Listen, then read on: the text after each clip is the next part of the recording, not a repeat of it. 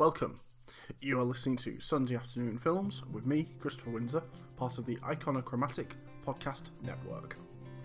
Before I begin, I will warn you there will be spoilers about the film, so if you've not seen this before, I would recommend switching off, watching the film first, and then coming back and listening to this podcast. Other than that, enjoy the show. This week's film is from the year 2000, Boiler Room, a Wall Street drama about corruption and underhanded deals. Oh yeah. Boiler Room is a film which, to be honest with you, slips under the radar, I think, for a lot of people. When people saw Wolf of Wall Street, it was basically said that it was the Wall Street of the 21st century. And to be fair, that wasn't an unfair thing to say. But what this film is, was the Wolf of Wall Street of the 21st century before most of the Western world had even heard of Jason Belfort.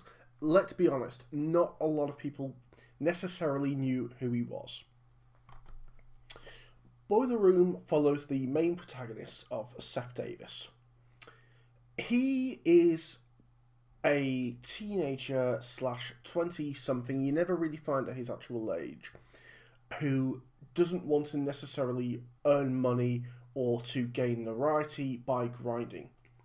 He wants to earn it as quickly and as easily as possible. You know, as Davis says, he doesn't want to be an innovator. He just wanted to be in. And to be fair, it's a very reasonable thing to say. And from my parents' generation, they could say that is the attitude of the youth of today, making YouTube videos playing Call of Duty. There is money in that, but if you said that to a 70-year-old who worked 9 to 6 in an office 7 days a week, that you could make money just from playing video games, recording that and putting it online, they probably either wouldn't believe you or would find it borderline insulting. At the beginning of the film, Davis is running a poker game out of his living room. From what we can gather, he's making fairly decent money. But there's no doubt that what he's doing cannot last forever. And after a heated discussion with his father, who clearly he wants approval from, and a visit from one of Seth's friends, he is persuaded to come for an interview with a brokerage firm. When you see the interview between Seth and his father, it's a very heated debate. They discuss whether Seth has been going to college and it's discovered, no, I dropped out, Dad. I gave it a year. I didn't like it. So his father turns around and says, well, where have you been getting your rent checks from? Where have you been getting your money from? And he sets him up to say, well, what have you been doing? To which Davis turns around and says, I've been running a business. And he says, what kind of a business are you running? You're running an underground casino to people of this community. You are making me look bad. And that, I think, is primarily what gets Seth into the business that he eventually gets into. After Seth has dinner with his father, he has a late night visit from an old friend of his who we don't really know the background of. It's not really established. He just happens to know him. And a friend of the person who he eventually works for. And he says, you know, you can't be doing this for the rest of life. You know, you're going to get caught out eventually. Do you really intend to be doing this? Now, as much as I can see where this guy is coming from, and from his point of view, he's making an awful lot of money, Seth doesn't seem to be poor. And if he put his heart and soul into it, he could probably work for a very good casino somewhere, either in New Jersey or in Las Vegas. He's not screwing his customers over. He is running a legitimate business. After the meeting with the two people from the firm that he eventually works for, he goes in for what could loosely be called an interview. It's not really an interview. He goes in, they're told, this is what we expect, this is what you will be doing, this is how much you will be earning, and this is what you're going to have to do to earn it.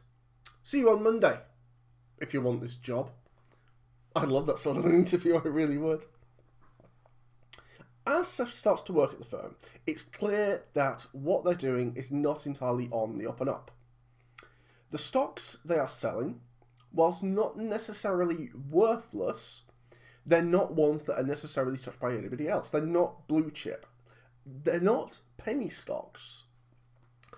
And what the firm are doing isn't entirely illegal, as is found out halfway through the film. They are doing something called bridge loans, bridge financing. Now, I'm not a stock advisor. I couldn't tell you exactly what a bridge loan or a bridge finance is, but effectively what it means is a company will buy these stocks, they'll keep it on the books, then they'll sell it to somebody else, and that's perfectly legal. However, in this film, they do this to raise the hype on the stock, and as is explained later on, but like I say, I'm not going to try and explain how because it is quite complicated, they're not doing it in the legal way and the way that they should be doing it. But I'm getting ahead of myself here. Seth takes a job at JT Marlin, and it's no coincidence that in this film that it's called JT Marlin. For those who've never heard of it, there is a company in New York called JP Morgan, who are one of the big boys. They really are. If you paid attention to America over the past couple of years, you probably saw them floating around in regards to the market crash. I believe they were actually featured in The Big Short. And it's even pointed out in the film that they're a chop shop. They meet people from JP Morgan who say, oh, you took our name and now you're trying to sound similar and you're trying to get in where we are. And to be fair, that's a reasonable argument and a reasonable point to make. That is precisely why they're doing what they're doing. As Seth continues to work for the company, he enjoys the lifestyle that he is afforded. He likes the money. He likes the lifestyle. He likes the people who seem to have the maxim of live fast, die young etched onto their brains. As is pointed out, they have all the money in the world, but they've got no idea what to do with it. Seth, however, seems to be a little bit more sensible than this. He doesn't just want to blow all of his money. He wants to save it. He wants to build on something. He seems to want a slightly more sensible life. And ultimately, to gain his father's respect, that is what he is striving for. And he is enjoying it. But what changes all of this, however, and what ultimately is Seth's downfall, is when he speaks to somebody named Harry Renard one day. Harry Renard is the linchpin. He is the moral centre of this film, ultimately. He sells a piece of stock to Harry with the promise that this is going to make him rich. He's going to get rich. Guaranteed. Honestly, we will not fail. Give me your trust. Give me your benefit. I'll make you rich. It needed this character. This is an incredibly important character at this stage in the game.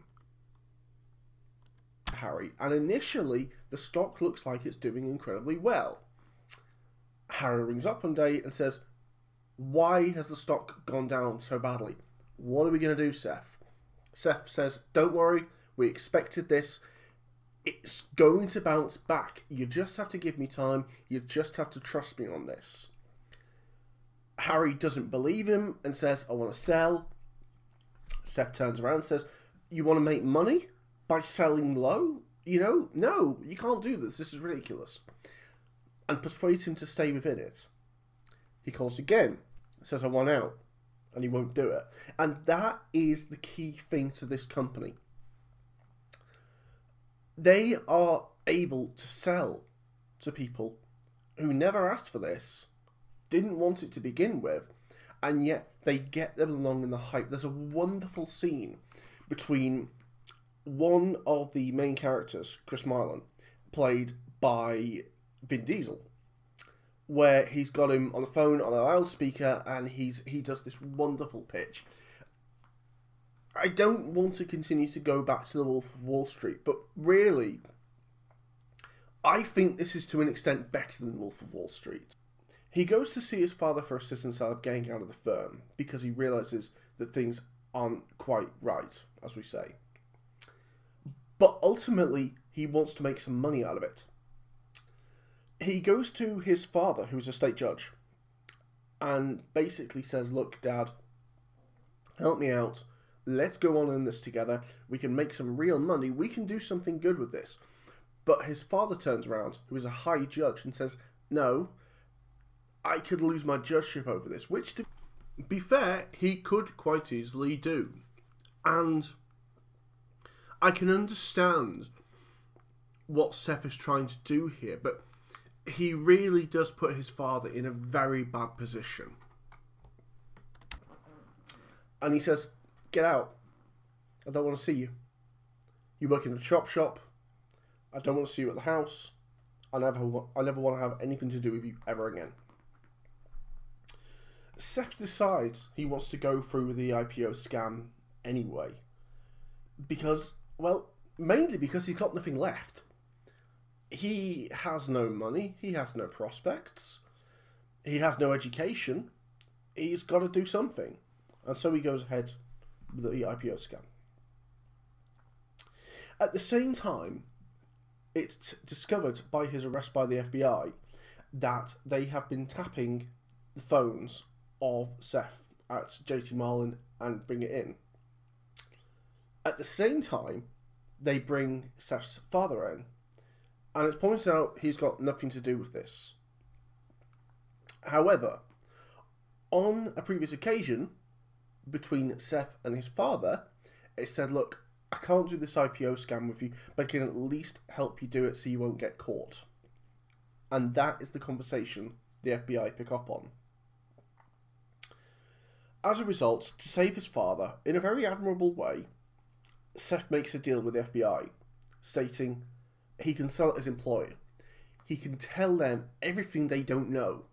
He can tell them where to look. He can tell them where the money is. He can tell where they hide. He can blow the whole thing out of the water. With a proviso, his dad goes out of the door, is taken out of the equation, and is never looked into again. The FBI agrees to this and asks him to get certain files and certain documents from the office. He goes in, like it's everyday normal, and makes one final play. He gets all the documents he needs and goes into the office of his boss and says, look, Harry Renard has lost all this money. He's a whale. He's got all this money. Let's show him a bit of kindness and let's get him his money back. It's agreed he may sell it, but not within 90 days.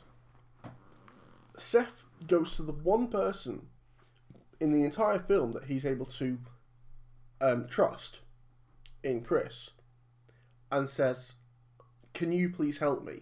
Sign this off.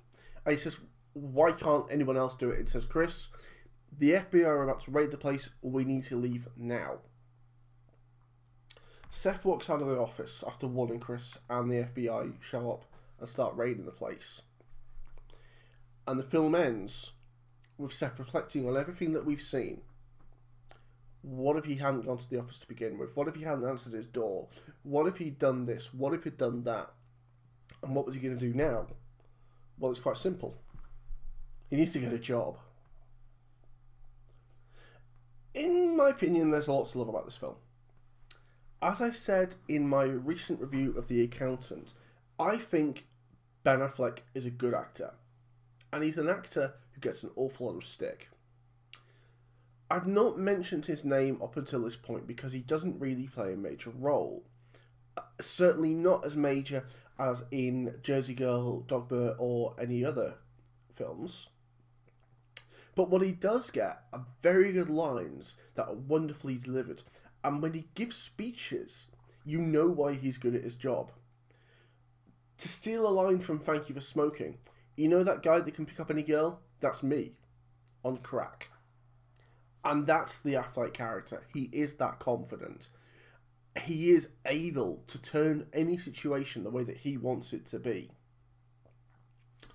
In terms of other characters, I've never been the biggest fan of Vin Diesel.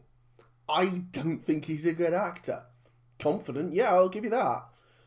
But good at acting, no. I'm not sure that he is. And to be fair, this is the one film I've seen him that I actually liked him in. Maybe it's because he was showing a softer side of him, a funnier side, that was genuinely entertaining. But he endeared himself to me an awful lot. And to be fair, I'll at least give him that credit, that he does this very well. Some of the film Well, actually, a lot is very contrived. The speed in which Seth works everything out is a little too quick, and there are some holes, and if they were properly investigated, I can't ever feel that the firm would have been shut down very quickly. They might have someone on the inside working for them, but I think they would get shut down. What's also good about this film is that there are subtleties that I didn't necessarily pick up on to begin with, and the main one is when Ben Affleck is giving the interview to getting trainees, and he asks every single one of them, do you have a Series 7 license? That is someone who can broker stock. And someone puts on their hand and says, yep, I'm a Series 7 licensed broker, and he's told to get out. The explanation is said, we don't hire brokers in this firm, we train new ones.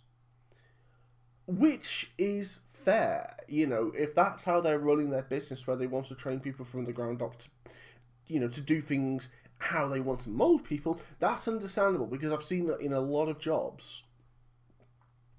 In reality, what's happening here is they're avoiding bringing someone in who knows the legal side of things and knows how it works, and doesn't want coming in and saying, hang on, what you're doing here is incredibly illegal.